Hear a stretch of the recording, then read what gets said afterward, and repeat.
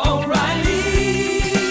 You need parts? O'Reilly Auto Parts has parts. Need them fast? We've got fast. No matter what you need, we have thousands of professional parts people doing their part to make sure you have it.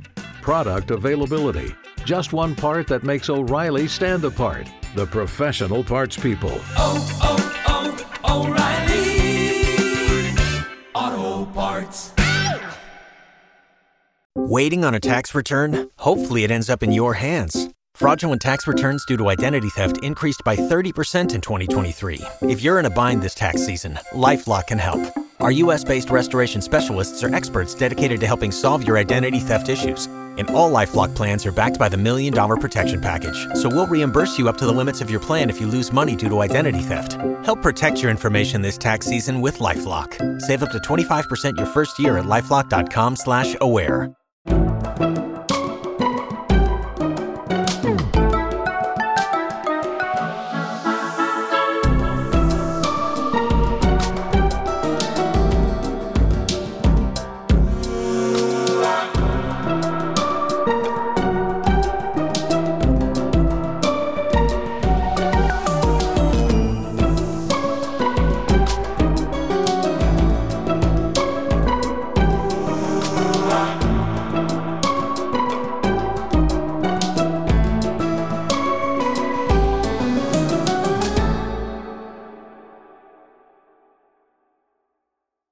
Hey kids, howdy, and welcome to this week's episode of Conscious Embodiment, Astrology and Dreams with Dr. Michael Lennox. That is me. I am your host. And we are talking about January 22nd through the 28th. And as ever, I like to start with a question. Thanks for keeping them coming, kids. And I really was looking forward to answering this question because it speaks to something that is like a misnomer in astrology, which is the idea of cusps, which is not a thing. So let me explain that in how I answer Jennifer's question. So let's start with the question. Hello, Michael. Is this where I ask a question for possible answer on the weekly Astro Report? Love all that you do and have learned so much. My question is, if a person has their ascendant at the exact 28th degree of a sign, should the ascendant be considered that sign, or should it be considered the next one? Thank you so much, Jennifer. So I'll start with just the answer. The question is no, there's no consideration of some other sign when something, a planet or a point, is in a sign. So if someone's ascendant is 28th, the 28th degree would be actually 27 degrees and some minutes. So if your ascendant is at 27 degrees and a couple of minutes of a sign, that's your rising sign. So that someone would even ask this question has got to come from the idea that a lot of people sort of are in, a mistaken notion about, which is that there's this thing called cusp.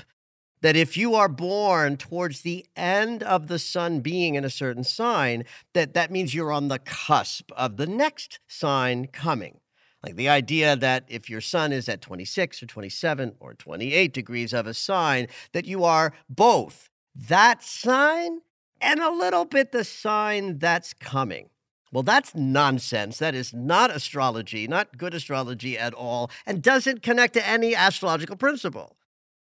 But it does connect to the newspaper industry creating horoscopes in the 1930s through the 1950s, where by the end of that time, every newspaper in the world had an astrology column. And those columns were driven by sun sign consciousness. In other words, some astrologer told some newspaper in the UK in the 30s when they decided to do this, well, we could talk about someone's sun sign or star sign because that goes with what day they were born. Their birthday will tell us what sign a sun is in. So somehow in presenting these, daily horoscopes of what sign you're in, the idea of cusp was born. Now, partially this is because the sun will change signs on a given day. I was born on August 23rd, 1963. The morning of that day, the sun was in Virgo. That afternoon, or early evening, Eastern time, the sun moved into Leo. But I'm a Leo's sun. I was born with the sun at the very last degree of Leo. There's nothing Virgo-in about my sun sign. There's no such thing as cusp. The newspapers created that to help someone who was born when the sun changes signs to sort of justify the idea that a newspaper column with a grid of when you were born declaring what sun sign you are can't actually be accurate on the day that the sun changes signs, which, by the way, doesn't happen with any kind of consistency, which means, the start of a sign can happen on a different day. Some days the mansion changes on the 20th or the 21st or the 22nd or even the 23rd of the month. So, Jennifer, you probably have this idea of cusp that isn't good astrology, and you're applying it to the rising sign. So, for all of you out there, the answer to the question is nope. What your rising sign is your rising sign. And that cusp is not a thing. And if you think of yourself as being on the cusp, stop that. Your sun is where your sun is, not where it's going.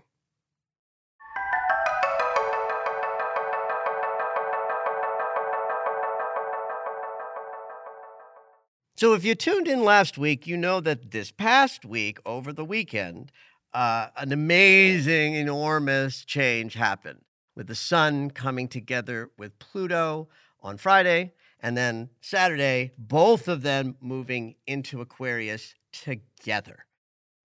That certainly would have made last week and the weekend kind of intense. I know it was for me. But one of the reasons why I want to talk about this again is I've been seeing a lot of memes online talking about this ingress of Pluto into Aquarius as like the moment of Pluto's traversing Aquarius for the next 20 years.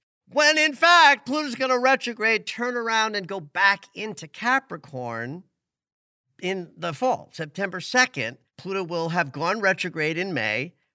By the time we get to the beginning of September, he will backtrack into the last degree of Capricorn, stay there for a little bit, and it's on November 20th, many months from now, that Pluto will actually be moving into Aquarius, kicking off the 20-year traverse of Pluto in that sign.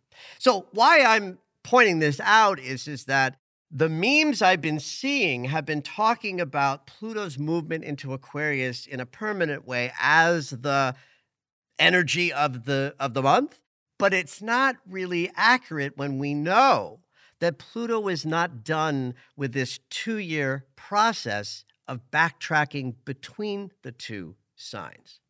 So let's anthropomorphize Pluto in this. And so we decide that the divine, the existence itself and the universe tells Pluto, hey, lots of changes on planet Earth. We're shifting the gear from the age of Pisces into the age of Aquarius. There's a lot going on there. We got to destroy the old structures in the Capricornian sort of way. We got to generate wild advances in technology and community connection in the Aquarian way. But we're going to traverse both signs so that the net experience isn't 20 years of Pluto in Aquarius, get ready. The experience is Pluto moving back and forth. So just like in 2023, where the year was about the destruction of the old and the creation of the new, 2024 is going to be very similar because even though Pluto has changed signs, he's backtracking into Capricorn again. And then in November, we can talk about the next 20 years.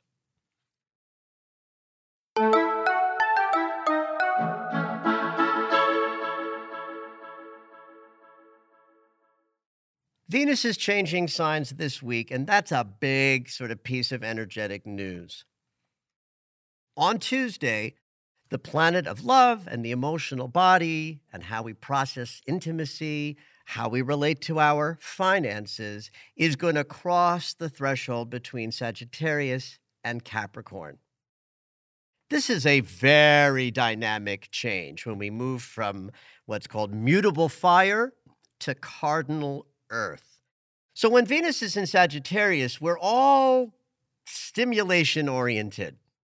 Venus is our sort of feeling body, right? So what we are emotionally drawn to is a function of where Venus is. And in Sagittarius, it's all about the idea of Sag the archer shooting his arrows into just about everything. And so our hearts will want that too. So Venus in Sag has been very connected to expansion, growth, travel, all of the Sagittarius sensibilities of exploring and growing because we're learning. Well, we're now in the new year. The sun is no longer in Capricorn, so our conscious awareness isn't focused the way it had been on the year ahead or what our ambitions are for 2024. But with Venus entering Capricorn, now we've got Mars, Mercury, and Venus, all three of the personal planets in the same sign. So Venus in Capricorn is about focus and discipline and goals and getting it done. So when our emotional body is in Capricorn, then our feelings guide us naturally towards what we want to accomplish. Because Mars is there and he loves it in this sign, we get to start the year with a kind of discipline and focus in our decision-making and how we do things and make goals become, go from idea to manifested form. Mars in Capricorn is like the perfect placement for that. Because Mercury is in Capricorn, that means our minds and our bodies are in congruency. We're thinking about what we're doing in a way that's aligned. Now, with Venus moving into Capricorn, we add the emotional body's connection to what we want to accomplish in that slow, steady kind of way that Capricorn brings. Venus will spend about 3 weeks or so in Capricorn for the rest of the month. And the first 2 weeks of February, we are aligning our emotional body with our desires in the outside world of form. And this should be helpful to all of us as we seek to create new things for the year ahead, because now we've got this sort of uber congruency with Mars, Mercury, and Venus all in the same sign. So our actions and decision-making, how we make those decisions and perceive what we're doing, and how we feel about what we're up to, all get governed by the Capricorn desire to get to the top of the mountain of our goals and ambitions.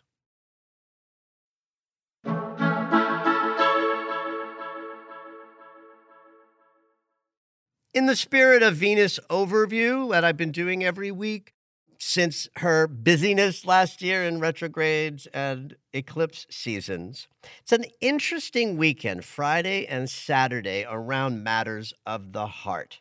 It starts with a bump up against unexpected things coming your way quite suddenly in matters of the heart. Venus sesquisquare Uranus on Friday is a dust-up between things that are important to us in our feeling body and our relationship experience and the sudden, unexpected ways that shit goes down. The sesquisquare is weak geometry, but when Uranus is engaged with it, we're talking about the nature of the sesquisquare is frustration and bother, and the nature of Uranus is sudden and unexpected. So if you combine frustration and bother, even if it's mild, you add the sudden and unexpected, and you can be assured that as we approach the weekend, if there are bumps to be had in your relational experience, they will show up on Friday. And then when we get to Saturday, Venus is sextiling Saturn and trining Jupiter. That's yummy. That's Venus slowing down enough to be discerning about what's right. Venus sextile Saturn keeps us sort of focused on the important, the responsibility stuff, and aligning our hearts with what we have to do. The trine with Jupiter is all about what we get to do, right? We get the have to and the get to in one sort of weekend mechanism, where Venus trine Jupiter is about expansion and possibility and love and luck and good fortune and like a party of anything is possible because love and expansion are dancing with each other or singing in harmony. And then the sextile of Saturn just sort of brings the stability so that even if we get a little over the top with Venus trining Jupiter, Venus sextiling Saturn keeps it all very right-sized. So Saturday promises to be beautifully expansive in matters of the heart, but there might be a bump on Friday that you fix on Saturday. So just be on the lookout for that.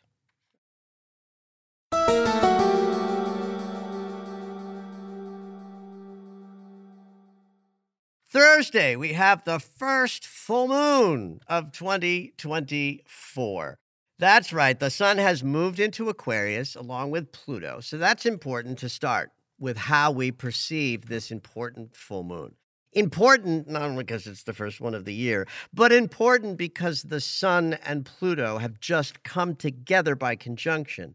And even in the solar transit notion that solar transit's influence lasts about 3 days, and this was 5 days before the full moon, the fact that the very next thing that energetically happened to the sun after conjuncting with Pluto last week and changing signs with him is the full moon means that this opportunity to release connects directly to stuff we might be more aware of as our conscious awareness, the sun, met up with the Lord of the underworld, Pluto. Had a little Congress last week and said, all right, we know what the marching orders are. Let's together cross over into the Aquarius mansion where we are, in fact, charged with transforming the planet so that we can embody the age of Aquarius more fully. So what that means for us personally, I think, is a deep and intense full moon release that is all about your gifts and talents at the personal level, how you know them and steward them, and then use them to serve the planet by sharing your gifts. Leo is all about that. That's what Leo invented. Leo invented personal power, confidence and optimism about self, and a sense of like me first. Not me first in the Aries way, which is just like me first out of sort of a lower level of involvement. We got to start with the I am, and Aries says me first, and that's a me first from a low rent place of if I arrive, then it's me first. Leo is the me first from a more evolved place, and which is of course why the shadow of Leo is arrogance and grandiosity. But it's also where we learn how to be personally creative, and then have the desire to the extent that this makes sense for you as an individual, stand center stage saying, I am worthy of sharing these gifts with the planet.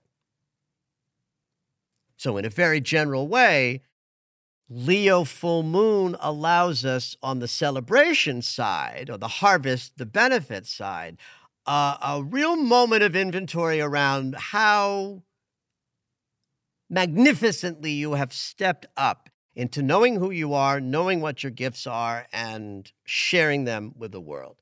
So then what will we be releasing in a Leo full moon? Well, for one thing, anything that inhibits your ability to serve the collective because perhaps your focus is too on self. Right? So it's like we want to have a balance between I know my gifts and I'll stand front and center, but I got to know my sort of humility as well. So I guess I'm talking to myself here. As a Leo sun, I know a lot about softening the self-focus with big doses of humility. And so if that sounds like your story a little bit, a Leo full moon is always going to invite you to release elements of self-focus so that you can more effectively see the community that you are here to serve. Now, if your story seems like the other side of a Leonian narrative, where you are not stepping up fully and powerfully, where confidence has you, or lack of confidence has you hindered, or where you kind of know your gifts, but there's still the shadow of unworthiness and imposter syndrome driving you so that you're not stepping up as fully. Now, then this is your full moon to release any inhibitions of saying, I know who I am, I know what my gifts and talents are, and I offer them to the world ready to receive.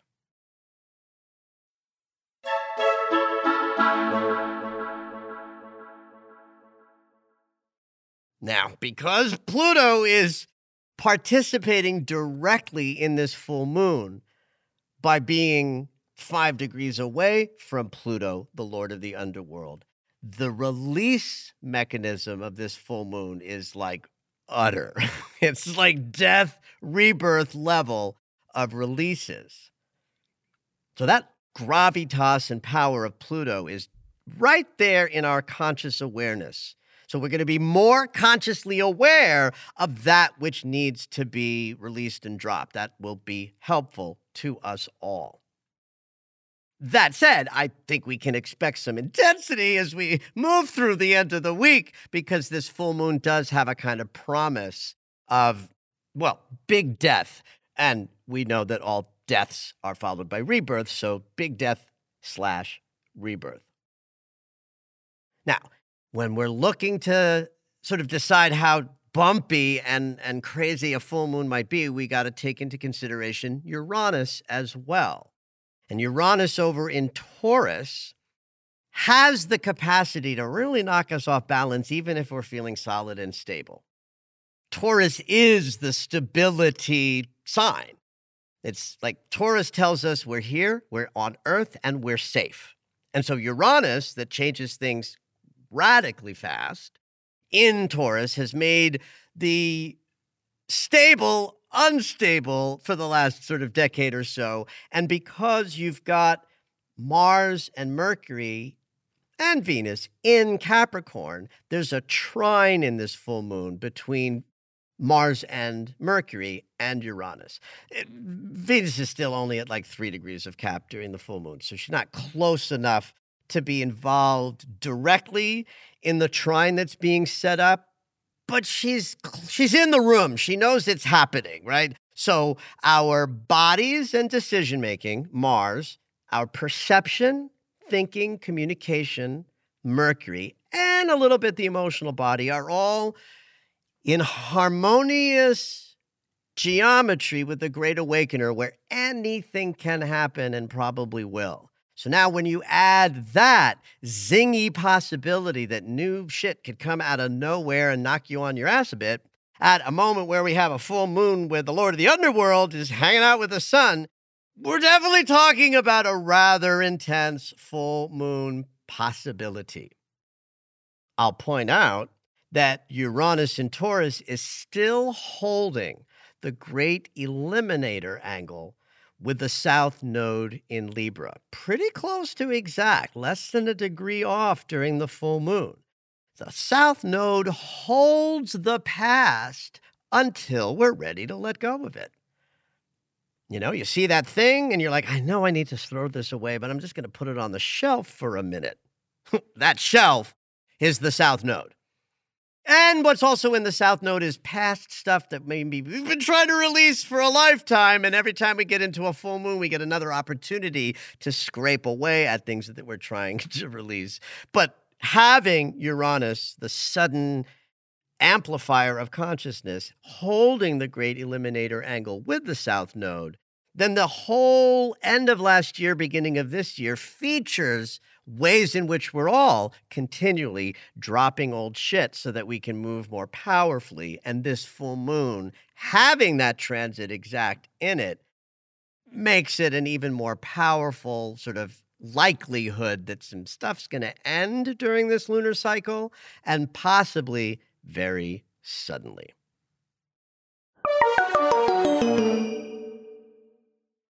Now, remember the Venus overview that I just gave you, because those transits lead us right into the full moon. So that means that even though I've just set you up to be perceiving the full moon as like something to potentially be, a little anticipatory of and perhaps frightened, understand that our emotional bodies, though perhaps a little triggered by Uranus, bringing us some sudden and unexpected stuff the day after the full moon on Friday, Venus is moving into 2 days after the full moon, those beautiful transits sextiling Saturn and trining Jupiter. The expanded possibility of things can be amazing with Venus trining Jupiter. And even if I'm feeling like there's stuff I gotta respond to lesson-wise, it's stable and easy to do that with Venus sextiling Saturn. So those energies, though they don't peak until the day after and the following day, the full moon, they are in the full moon sensibility. When in doubt, lean into your heart, maybe put a hand on your heart, one on your belly, take a big deep breath and say to yourself, I am willing to let everything that needs to be released at this time to be taken or dropped, known and unknown, conscious and unconscious, that would hinder me from knowing my gifts and sharing them willingly with a world that needs me to be of profound service. I do this willingly and with an open heart and trust that we will be guided into the next iteration of who we are to be. And so it is. Have at it. Did you know that Michael has a daily astro alert? If you enjoy hearing the weekly astrology, you might like knowing more about each day. When you subscribe for the daily astro alerts, you'll get an in-depth explanation of the day's astrology sent right to your email.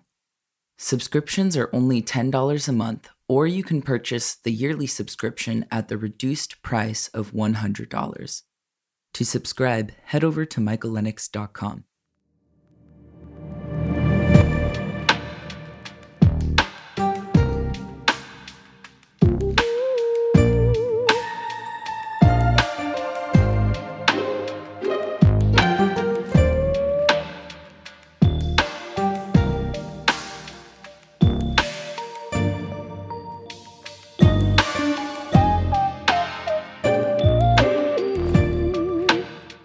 All right, it's dream segment time. Every week, Dr. Michael will interpret dreams that are sent in via email or take a live caller.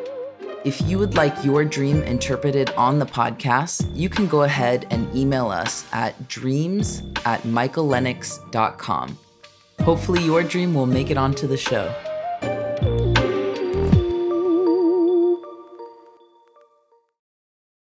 This dream email is a question, kind of.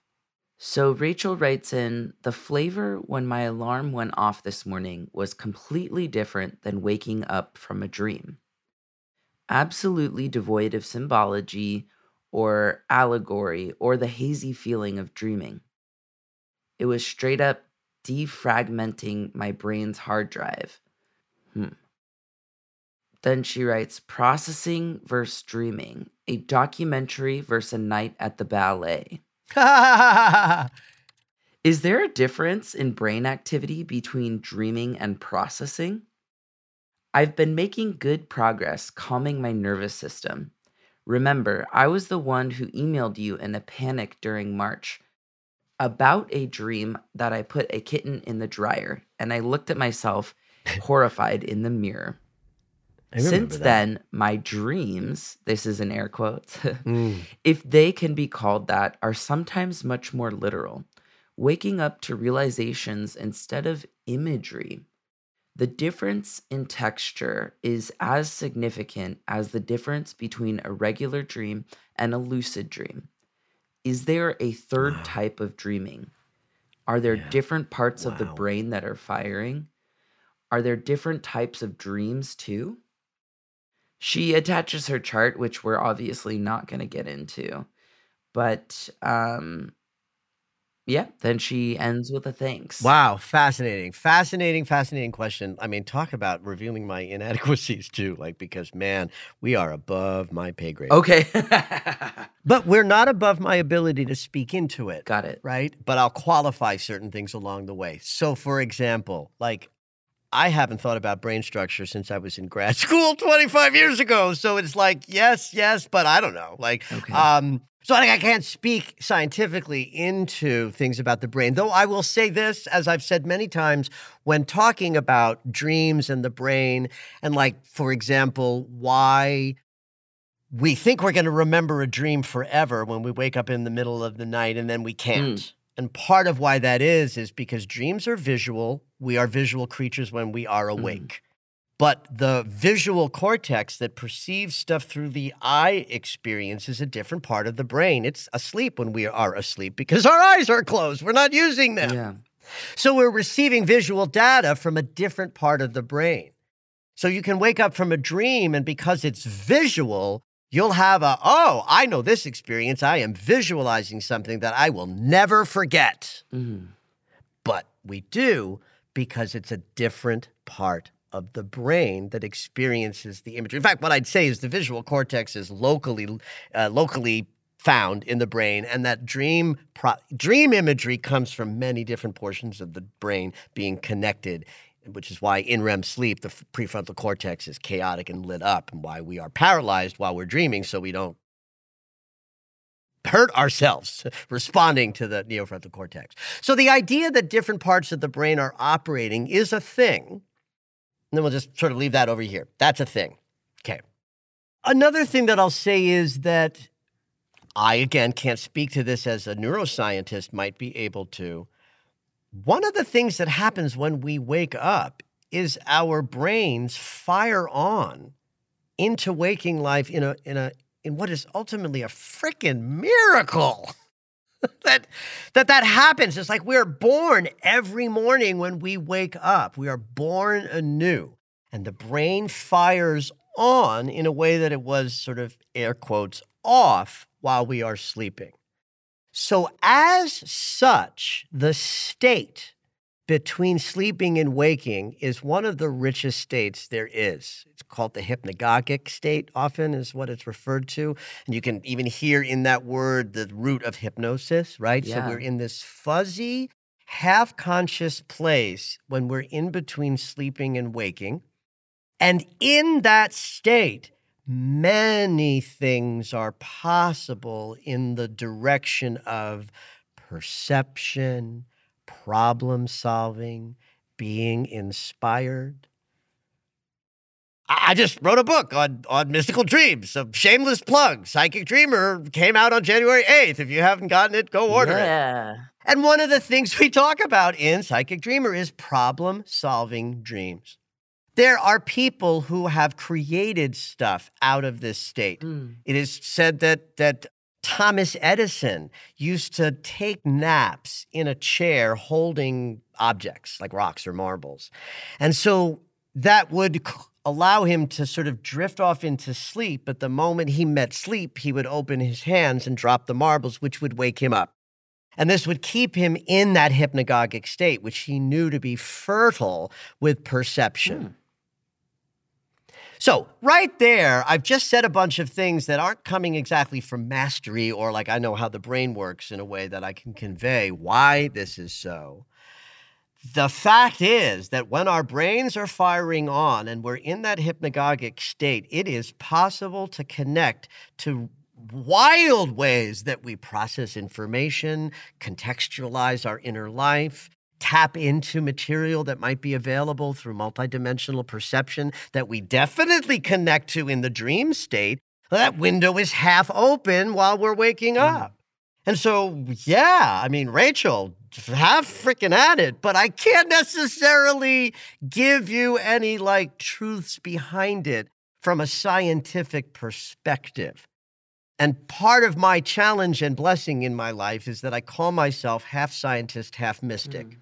And because I consider myself both, I can't answer Rachel's questions from a mystical perspective where I'll say a lot of woo-woo bullshit language that talks about everything that I just talked about. Like, it's not like don't think that there's a woo-woo way to perceive it or explain it, but I have to sit in both seats at the same time, right? So that's why I have to say The brain structure is behind this, though I can't tell you how or why. Mm.